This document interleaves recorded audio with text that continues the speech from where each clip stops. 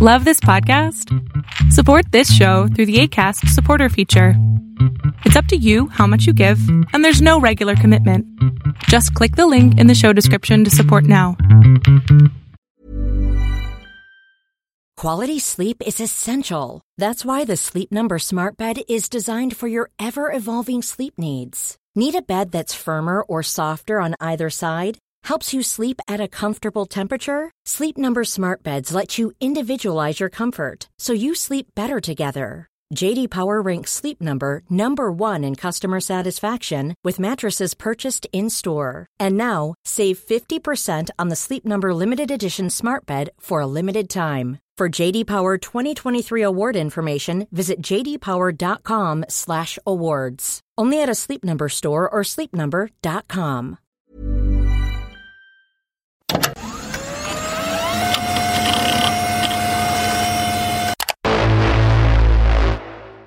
One day, all of the facts in about 30 years' time will be published.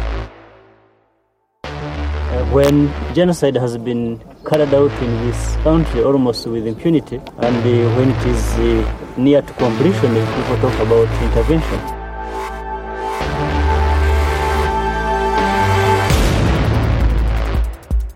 You don't get freedom peacefully. Freedom is never safeguarded peacefully. Anyone who is depriving you of freedom isn't deserving of a peaceful approach.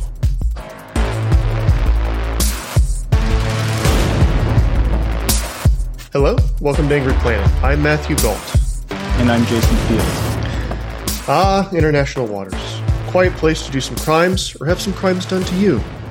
Welcome to Angry Ocean, a series we're doing that examines the underreported topic of conflict on the high seas. This is part 1. Outlaw Ocean. With us today is Ian Urbina. Urbina is an investigative reporter and the director of the Outlaw Ocean Project, a nonprofit journalism organization based in Washington, D.C., that focuses on reporting about environmental and human rights crimes at sea. Sir, thank you so much for joining us. Thanks for having me.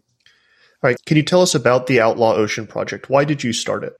So this was a line of reporting. I was on staff at the New York Times for 17 years, and this line of reporting began there in 2014.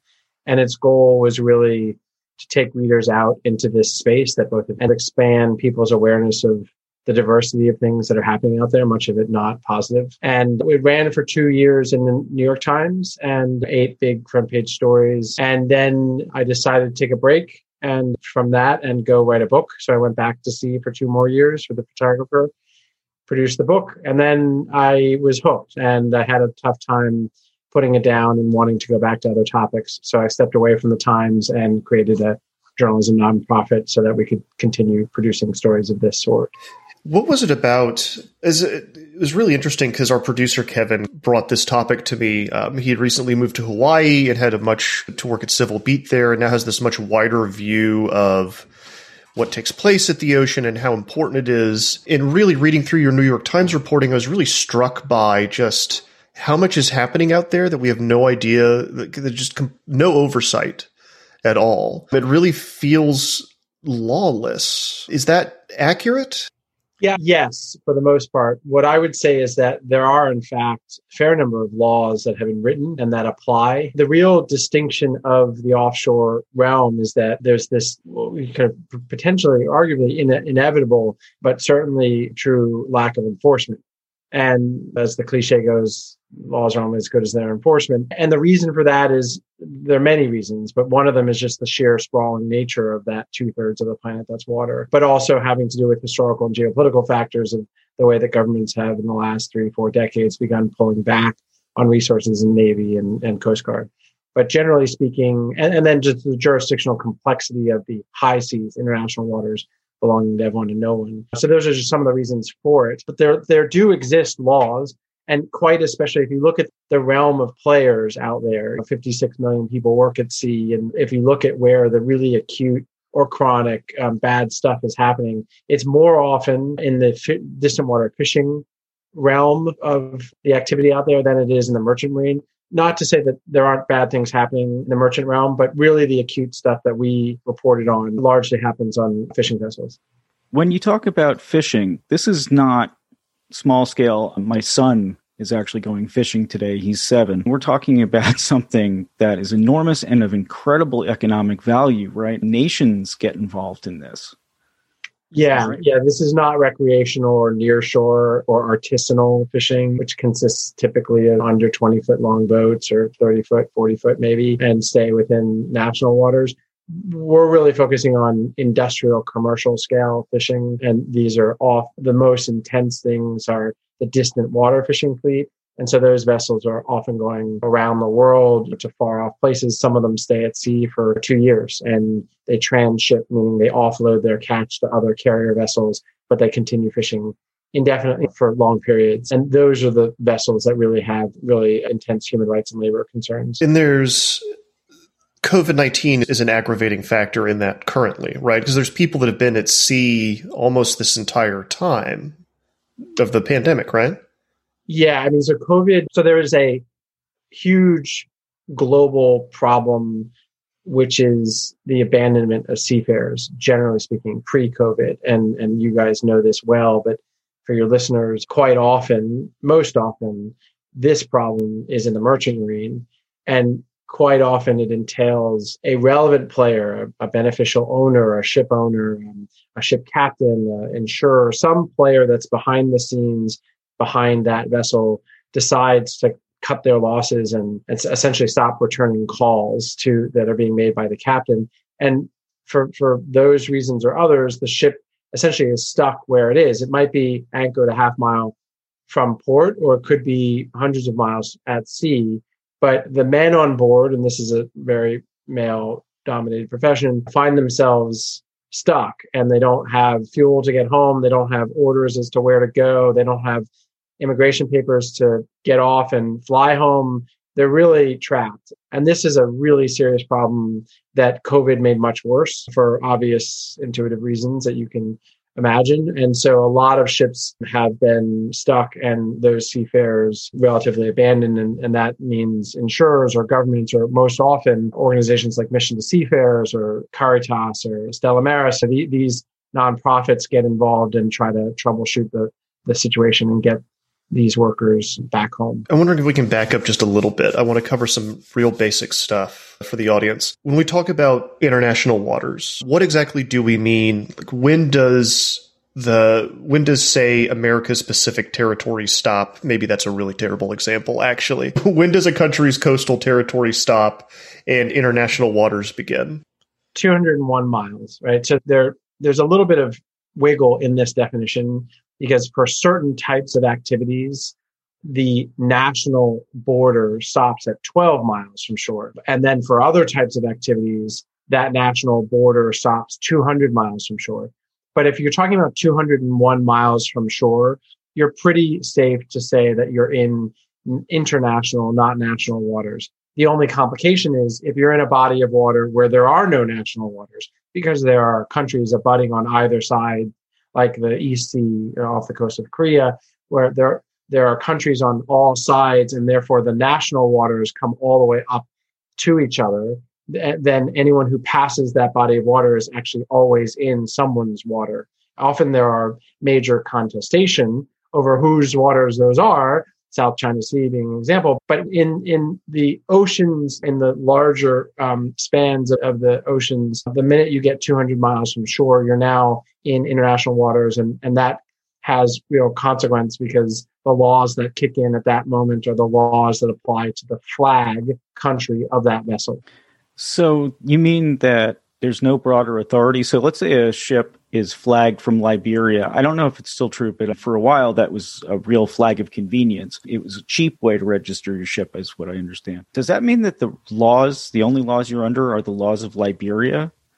Not that their laws are terrible. Yes and no. There are laws, there are international laws, there are international conventions that apply out in that space, and also certain types of activities in that space fall under the jurisdiction of certain bodies. So if you want to lay an internet cable at mile 203, you have to go to the Seabed Mining Authority or the specific authority within the UN who has ostensible jurisdiction over handling those specific matters. If you want to fish for tuna in a 200-mile 7 in a certain body of water, then there's probably an RFMO, a regional fisheries management organization.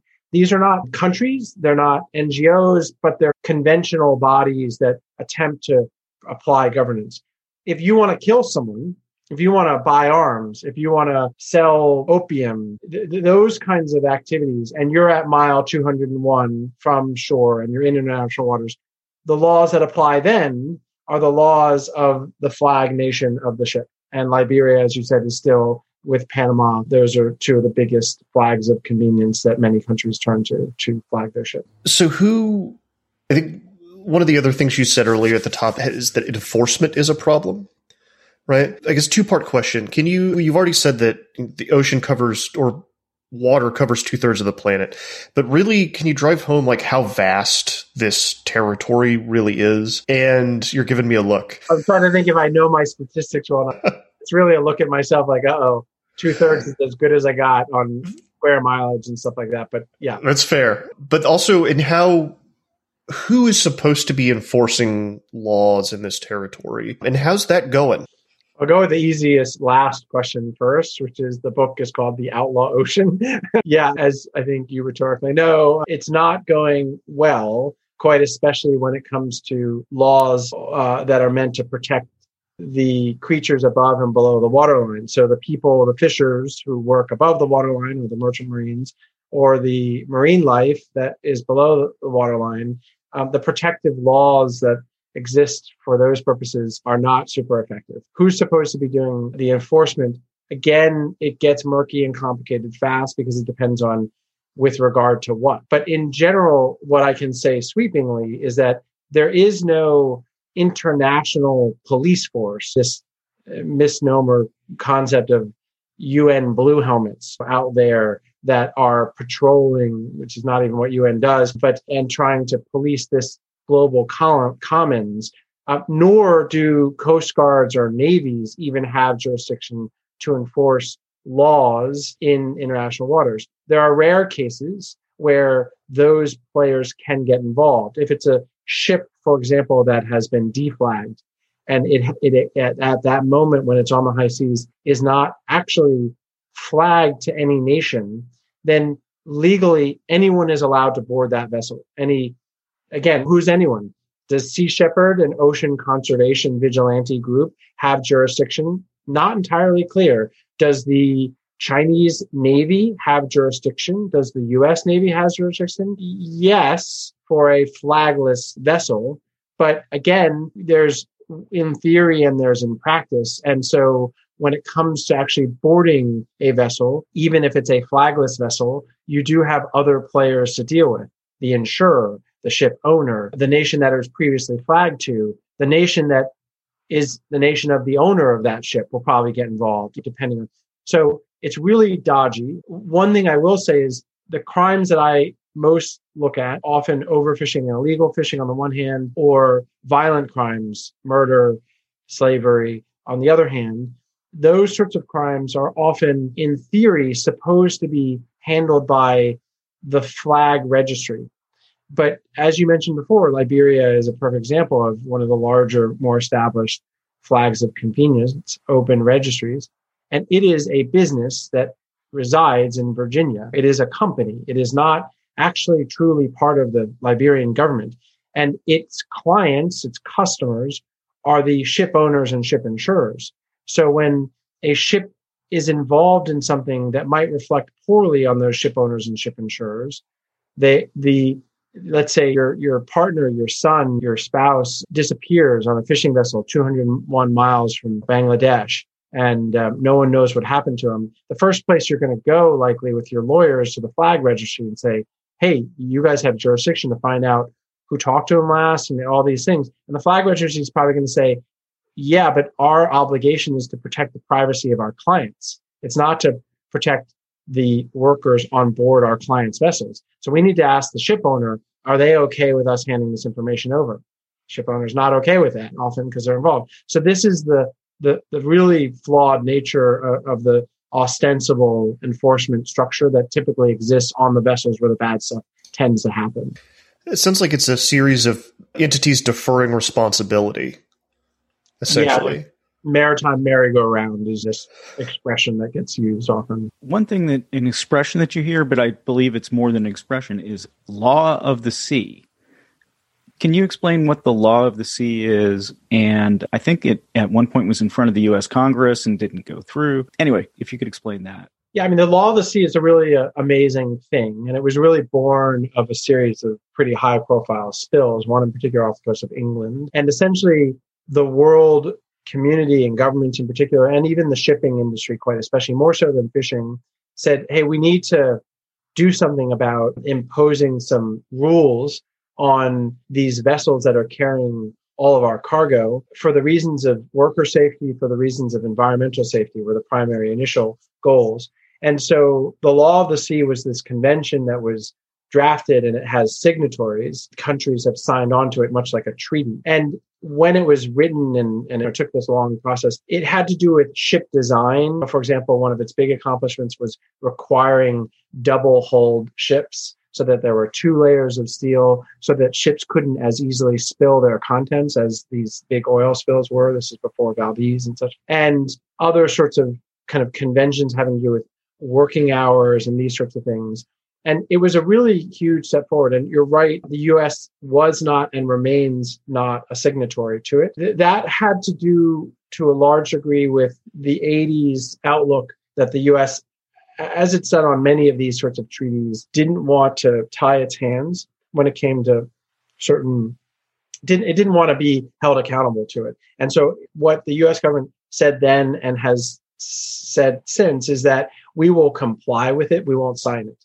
And generally speaking, the U.S. does comply with the measures within the law of the sea. They're pretty easy for a developed nation, but it remains fervently opposed to signing it because it could be sued and all sorts of consequences. But that's a real blemish, in my view, personal view, on the U.S. in that there's this clamoring about illegality at sea, often from the government, and often, especially in recent years, pointing at China, which is a big player and engaged in a lot of nefarious things at sea. And the common rebut is, and China's not a signatory either, is that the U.S. is in no position to take some moral high ground since we haven't even signed that. But the law of the sea doesn't do a whole lot when it comes to the kinds of modern crimes that we're talking about now, partially because it doesn't apply to fishing vessels. It really applies to merchant vessels. And so all the sort of things I'm focused on. And it's also very dated now. It really doesn't talk about management of the private maritime security guards. When they kill someone, who investigates, who prosecutes? It doesn't apply to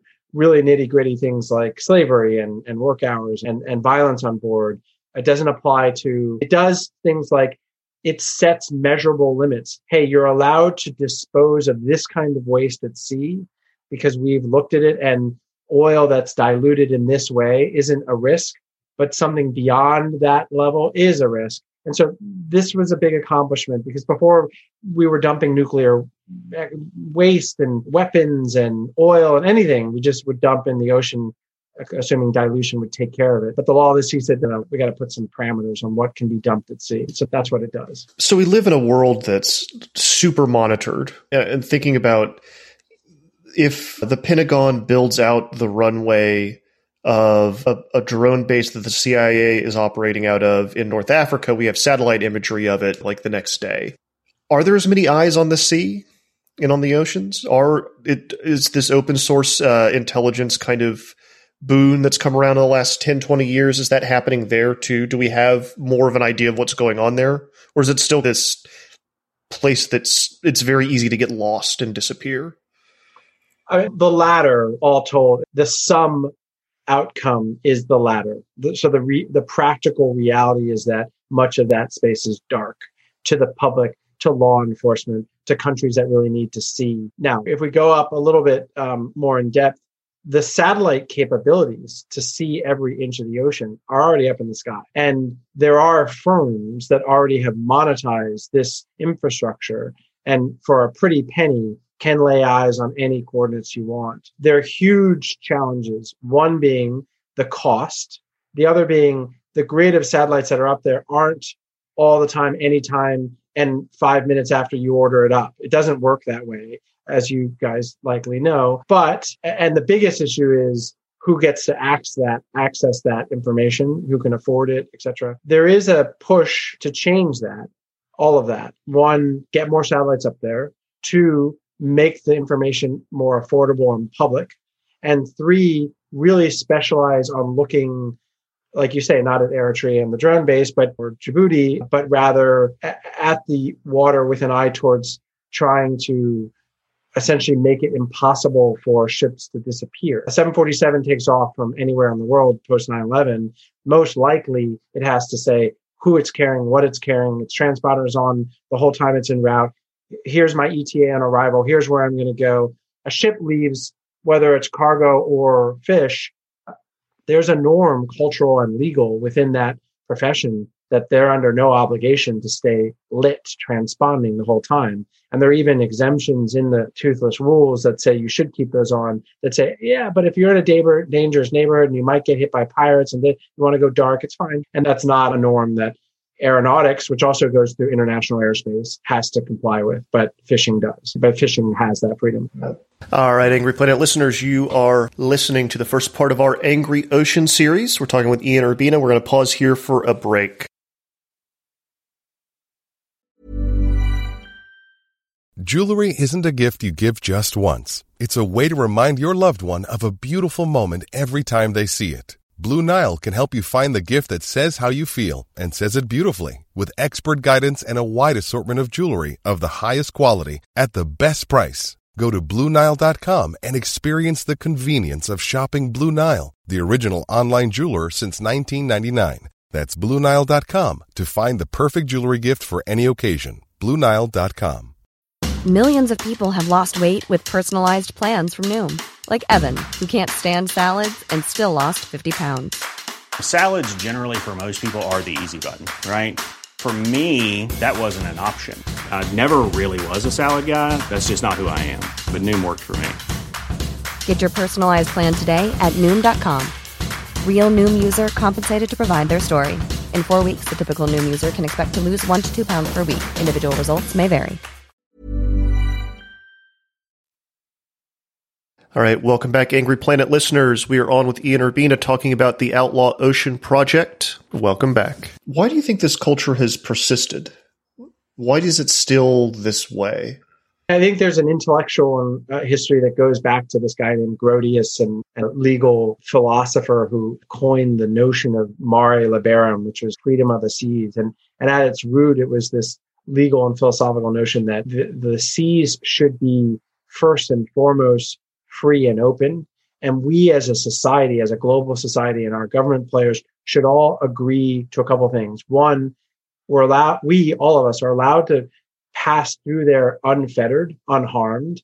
And if any players get in the harming business, i.e. pirates of various ports, then we should team up and go after those guys, because it's in all of our interest to have a safe and free throughway that our navies and our merchants and our fishing can travel. And so in the very core of how, from a legal perspective, this space was conceptualized, freedom became a high priority over safety or other values. Secondly, there's just, if you look at the literature of this space, freedom, the ocean is nothing if not a metaphor for freedom through literature. It's a place where people go to escape things. It's men to earn their masculinity and to get away from landed life and governments and be their own master. There's just this whole really thick thread that runs through what the sea is supposed to offer as opposed to landed life.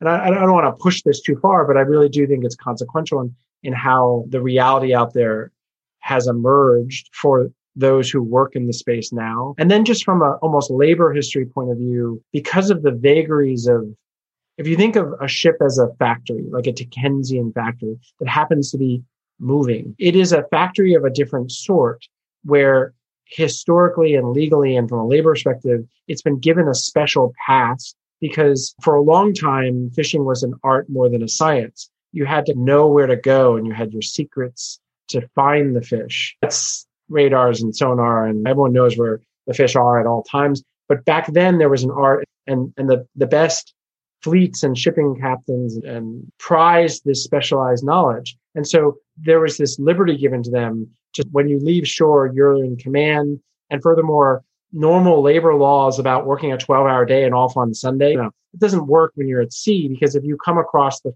school of fish, you're going to work 48 straight hours. You might be off for 3 days as you're transiting to the next fishing grounds, but the standard labor laws that apply in a landed factory don't apply here, because we got secrets and we've got art and we've got all these weird vagaries. And if a storm comes, we need to.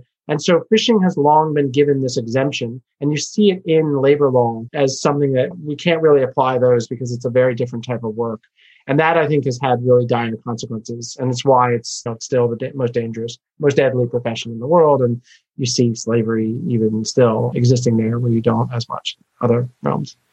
There's so much to talk about when you're talking about fishing, because there's a lot of studies that have been done about the fact that fish stocks are depleted in many places and are being depleted constantly by, as you said, the methods now. It's like shooting fish in a barrel. You can absolutely find them and overfish. And anyway, so you're talking about a dwindling resource, I think that's a concern, right? Yeah.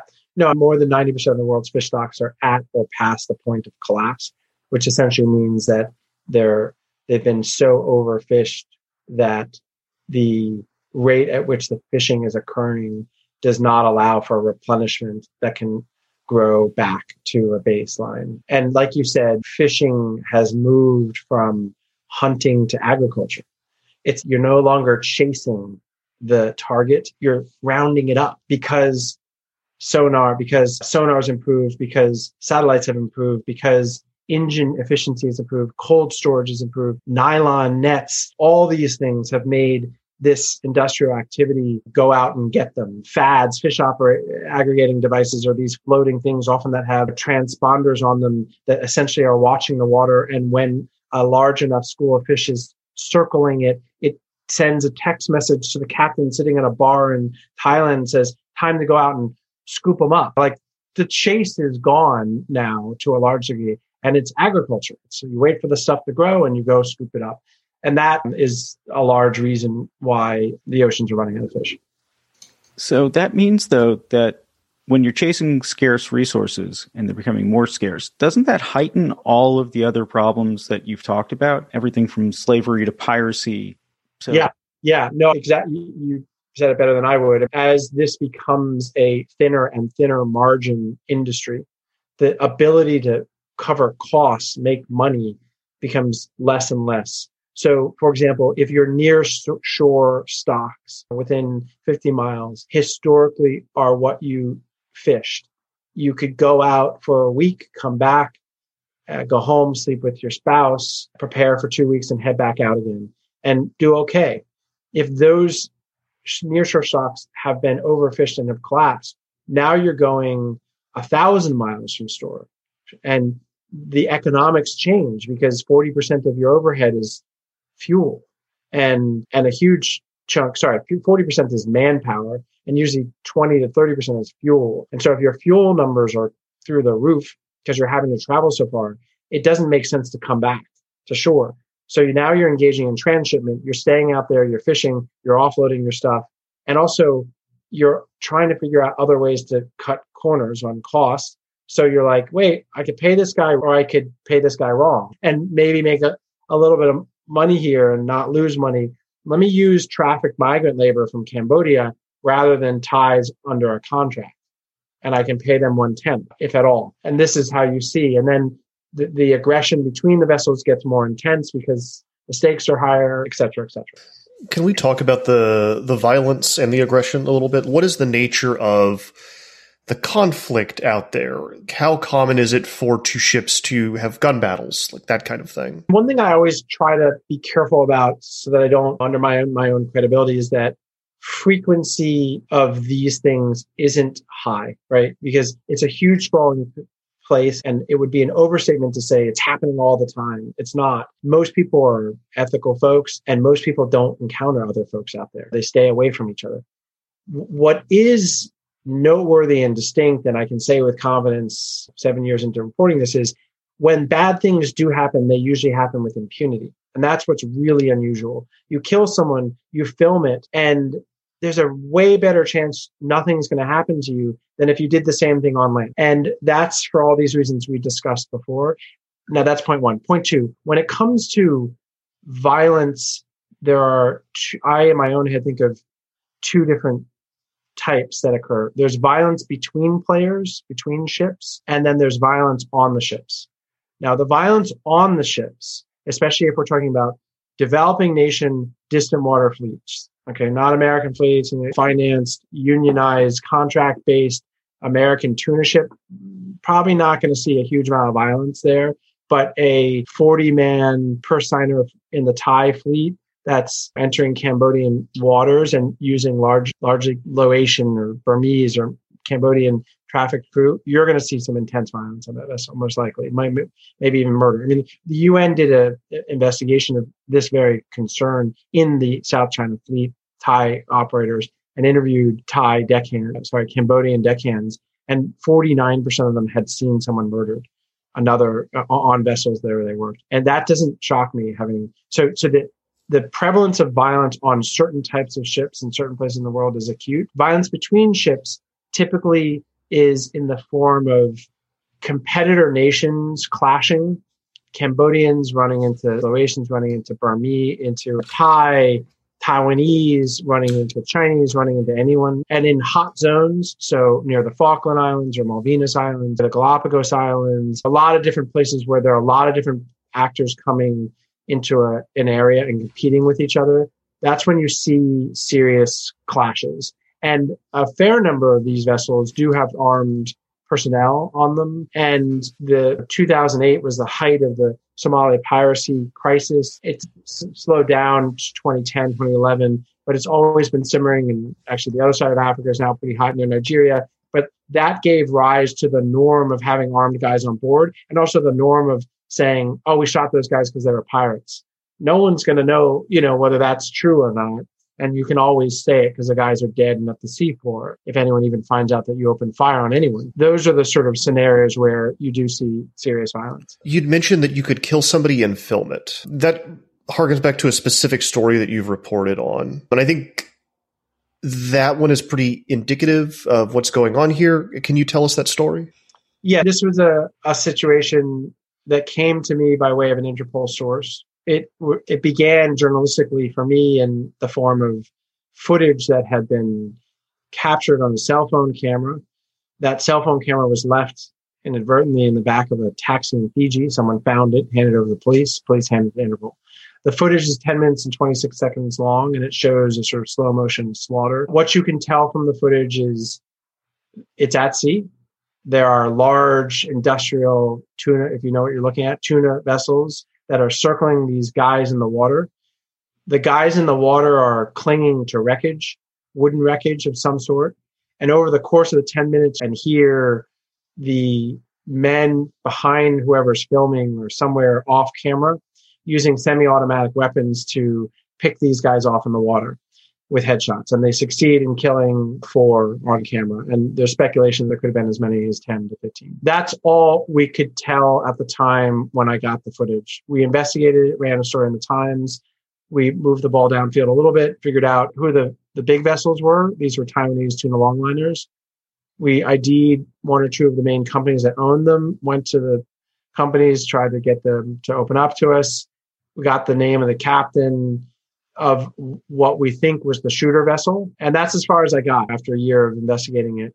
What was really striking about this, among many things, is you had footage of the slaughter. The guys in the water were unarmed. So whatever happened before doesn't much matter, frankly, even if these guys were the aggressors. By the time the camera's rolling, these guys are no longer a threat. So this is clear murder. And at the end of the video, witnesses, if not culprits, some guys, deckhands on board the filming vessel, celebrate for selfies and cheer and show their faces. And what really galled me, and still to this day does, is that we had pictures of guys, we had names of the ships, all this stuff. And yet for years, only until literally 3 months ago, so 6 years after the investigation started, we really couldn't get much action from the relevant players, in this case, the Taiwanese government or the Pakistani government, who the company that provided the maritime security, the guys holding the guns, taking orders from the captain, who was Chinese, were Pakistani.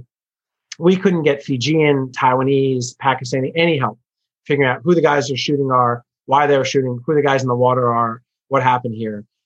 Long story short, finally, that, again, 3 years more of investigating, including some amazing work by an investigator named, and the Taiwanese put an arrest warrant out on the captain. 9 months or a year later, they arrested him. And then about a month and a half ago, they convicted him to a 26-year sentence. It took a long time, but there's some sort of justice at the end of it, right?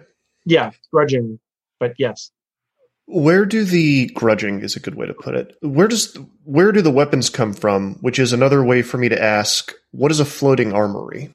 Yeah, again, 2008, Somali piracy kicks up. The world shudders because stuff isn't getting where it's supposed to get, oil, products, etc. Violence of this sort had been happening even worse in lots of corners, but the people getting killed and the stuff getting delayed didn't affect deep pockets and interested parties, lawyers and lobbyists. But when Somali piracy happened, the industry stood up, took notice, realized that the shipping industry, Maersk, these big companies, that governments realized they couldn't solve it. They didn't have the Navy assets. They didn't have the jurisdiction to go invade Somalia, etc. So they essentially turned to the industry and said, you guys should arm up, bring on private security and normalize that because that's the best way to slow us down. A huge industry emerged in the course of 24 months, multi-billion-dollar industry. A lot of ex-Iraq, Afghanistan theater soldiers, British, American, South African, Pakistani, Indian, took work in this industry. 2 to 4-man teams, typically on vessels. And it worked to a large degree. That was the biggest factor in slowing piracy down because guys were going to fire back now and probably hit. But the downside was there was no real infrastructure for policing these guys with guns and making sure that this is a legitimate use of force and just imposing laws on them. But there were other logistical problems. On the one hand, let's say you're the captain of a huge merchant vessel and you've got 100 containers of cargo and you're trying to bring it into a port into Mumbai, India. Well, the Indians are real sensitive about foreigners with guns entering the national waters, considering that Mumbai was a place where terrorists have entered by water. And so they said, absolutely not. No one should enter Indian waters. So now you've got guys with guns on board, but you need to offload your cargo. How do you do that? You got to get the guys with guns off board so that you can get into national waters, drop off your stuff and come back out. So thus emerged these floating armories, which sit at the 201 mark, right on the edge of national and international waters. And they're essentially like one part bunkhouse, hotel, one part arms depot. And at any given moment, you might have a big army would have maybe 50, 100 guys. They store all the weaponry, heavy weaponry on board, and the guys stay there and wait for either that ship that went into Mumbai, when it comes back out, picks them back up, or not. It's done with them. It went through the rough neighborhood, doesn't need them anymore. So it goes on its way, and those guys wait there to get a call for their next deployment. And so these armories are these strange places that emerged, and I haven't looked recently at the numbers, but when I was on one of them and on a couple of them reporting, there were 24 around the world. And they're usually situated in tough neighborhoods, if you will, near the Red Sea and Middle East and East and West Africa and these places. You mentioned Sea Shepherd earlier. Can you talk a little bit more about who the vigilante groups are, what they believe, and what their tactics are? So Sea Shepherd is this environmental ocean conservation group. It was started and spearheaded for many years by a Canadian advocate named Paul Watson. Sepp was a Greenpeace high-up staffer, one of the founders, but had grown frustrated with the tactics of Greenpeace, and Paul wanted more direct action, more aggressive engagement of what he and fellow travelers viewed as nefarious players on the ocean, be they oil and gas drillers or overfishers or whalers or the like. So thus was born Sea Shepherd. Sea Shepherd grew and now has a fleet, I think, of 10, 15, maybe not that many, so somewhere, a good sized number of very large kind of Navy class vessels. They engage in campaigns around the world and have diversified their mission. They're best known for whale wars, a show where they were going up against Japanese whaling fleet, which is the one final fleet that was still whaling on the high seas. Other countries still whale in national waters.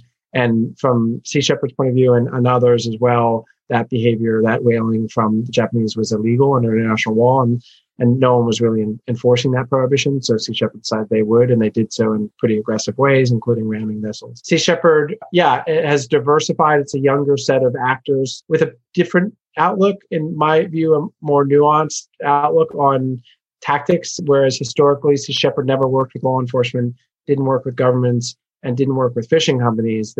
Most Sea Shepherd folks are pretty hardcore vegan. The younger folks, especially this guy, Peter Hammarstedt, the Swedish guy, who really is running things now, work with law enforcement, work with governments in countries where often they don't have navies, and they partner with them to try to patrol waters and go after foreign illegal fishing players in those waters, have worked with fishing companies in certain enforcement actions, such as one I wrote about. So they have a sort of different outlook on tactics, but in general, they still do very much believe in direct action and policing this void that governments have largely left unpoliced. One thing I know a little bit about, unlike so much of the rest of this, is human trafficking / slavery, because actually I covered that for Thomson Reuters briefly. And can we just talk a little bit about how one becomes a slave in the modern day, especially if we can just talk about on fishing vessels? What exactly happens to get you into that position? You don't get kidnapped. I think people think of slavery as you're going out there, you get kidnapped, and you wake up on a ship. I would say it's a kind of kidnapping. So what I would say for starters is you're both right, not to be Pollyanna, but there's a spectrum of reality. So let's talk about Thailand and the South China Sea. Slavery is a charged word. I try to use it carefully. I consider the trafficking spectrum and the slavery problem to exist whereby there are two poles at either extreme in terms of scenarios. So in one scenario, you have what you might call softer version of it. And that's a sort of debt bondage, leverage, a fraud. What are the three terms? Fraud, force, and coercion. There are three legal terms that make up the trafficking definition. But on the softer end, you have a situation in which someone has made a decision, has willfully decided to go along with this transaction, this contract, verbal or otherwise. But it is a contract in which they are trapped, either through debt or intimidation or trickery. And that is one version of trafficking in the sea slavery space, but also in the sex work space, which is connected and I've worked a lot on as well. And in the Thai situation, so that's one spectrum. So we'll call it the soft end of the trafficking spectrum, and it's debt bondage. The hard end of the trafficking spectrum, which exists and is real, is kidnapping. And that does actually occur. And typically in the Thai space, it follows a set scenario where, a guy, and we put him on camera, but there are many, they are carousing at usually a karaoke bar, which is a brothel. And the next thing, they drink too much, they get roofied. It's unclear, but the next thing they know, they wake up and they're on a vessel. And this happens. I've interviewed in my career a good 8 or 9 guys with credible stories vetted by the government where they could have ended up on the vessel, lo and behold. And the person we put on the front page of the New York Times he was not shanghaied, he was not kidnapped, he was debt bonded and trafficked, but he was bamboozled in that he was told he was going for a construction job, ended up on a fishing vessel. And then when he tried to escape, he was shackled by the neck for the next year whenever he wasn't working. And this was, again, a very vetted case, and the Thai government have since prosecuted the culprits. So there's a spectrum of scenarios, but you're quite right, Jason, that the vast majority of the scenarios, the huge overwhelming majority, are on the debt bondage end of things. The kidnapping scenario, these movies are not really this. And in Thailand, what it looks like is this, and I'll use Lang Long, our shackled guy, as like the textbook scenario. If you're a female and you live in Laos, Cambodia, Myanmar, Burma, what have you, and you're out, in Lang Long's case, small villager, dirt poor, a lot of mouths to feed, not many options, a pretty violent, divided country, meets a guy who says, hey, do you want a job in construction in Thailand, middle-class country, decent paying jobs, under 2% unemployment? I can line you up. Lang Long says, I don't have a cent to my name. I don't have papers to get into Thailand. Don't worry about it. I can make it happen. I know a guy. I know a method. We'll work out the economics later. Meet me on Saturday. Meets him on Saturday, gets in the truck. He gets across the border, paying off the guard, the border folks, and along the way. And Along the way, there are other Cambodians, naive usually, Cambodians are getting picked up. And soon they realize, wait a minute, we're not heading to a construction job, we're heading to the ports. And that's not what I signed on to, but it's a little late now. You're Cambodian, you don't speak Thai. Those guys are intimidating, they got guns. They're telling you what to go to do, and you're doing it. And you're getting closer and closer. You get to the port, you get marched onto the boat, a group of you get on the boat, off you go. Okay. Now, the transaction that occurs at the port is the trafficker meets the captain, and the trafficker says, hey, I got the 10 guys you said you needed because you were short. That's going to cost you X dollars a head. That's what I incurred paying off the bribes on the way here. That debt is going to you. You're going to pay me so I can go back and pick up the next load. And that debt that the captain is paying now means, for all intents and purposes, he owns those 10 guys, right? That's debt bondage. Those 10 guys are out $300 that's owed to the captain. And from the captain's perspective, like, that is a legit transaction where he's paid up front for their labor, and off they go. Now, when you're at shore, there's no bookkeeping. Hey, you earned $20 today. Are you doing good? That's ridiculous. You're offshore. You stay on that boat as long as the captain wants you on there. And in Lang Long's case, it was hell on earth. He tried to escape at one point at sea, jumped overboard, swam. They caught him, brought him back, shackled him by the neck from then on when he wasn't working. And then he was sold boat to boat and was at sea for over 2 years until he was rescued. This is not an unusual story on the South China Sea. Tens of thousands of folks fit within that general parameter. And the female, just the version of that is same demographic, but the only tweak is, again, Cambodian, Lao. Hey, do you want a job as a domestic, meaning a live-in maid or whatever? You're not headed for that job. You're headed for sex work in the karaoke bars. But it's the same game that's essentially played on these sort of unwitting migrant demographic. Wow, that's fun. Yeah, we like to end on sour notes. I feel like that's a really good Angry Planet style ending. I've found my species. Some curmudgeonly dark dudes just like myself. Ian, thank you so much for coming onto the show and walking us through this. Yeah, my pleasure. Nice meeting you guys.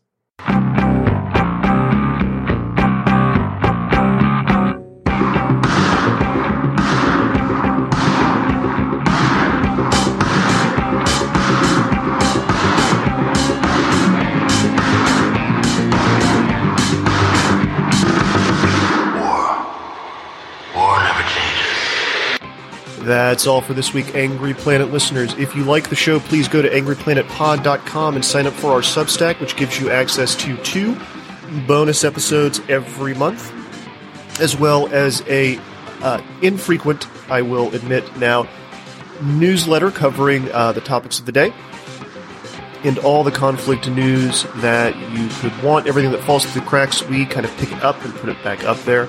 Angry Planet is me, Matthew Gault, Jason Fields, and Kevin Nodell. It was created by myself and Jason Fields. Angry Ocean, this new series that we are embarking on, exploring the lawless high seas, was Kevin's idea. Moving to Hawaii and working for Civil Beat has given him a really interesting perspective on the importance of the world's oceans. We've also got something going to be a little bit more closer to home coming from Kevin here in the next few months. I think you'll enjoy it. It's more about crime than war. Please like and subscribe and do all the things. And again, go to angryplanetpod.com where you can support us for just $9 a month and get bonus episodes and our newsletter. Stay safe until next week. Hi, I'm Daniel, founder of Pretty Litter. Cats and cat owners deserve better than any old-fashioned litter. That's why I teamed up with scientists and veterinarians to create Pretty Litter. Its innovative crystal formula has superior odor control and weighs up to 80% less than clay litter. Pretty Litter even monitors health by changing colors to help detect early signs of potential illness. It's the world's smartest kitty litter. Go to prettylitter.com and use code ACAST for 20% off your first order and a free cat toy. Terms and conditions apply. See site for details.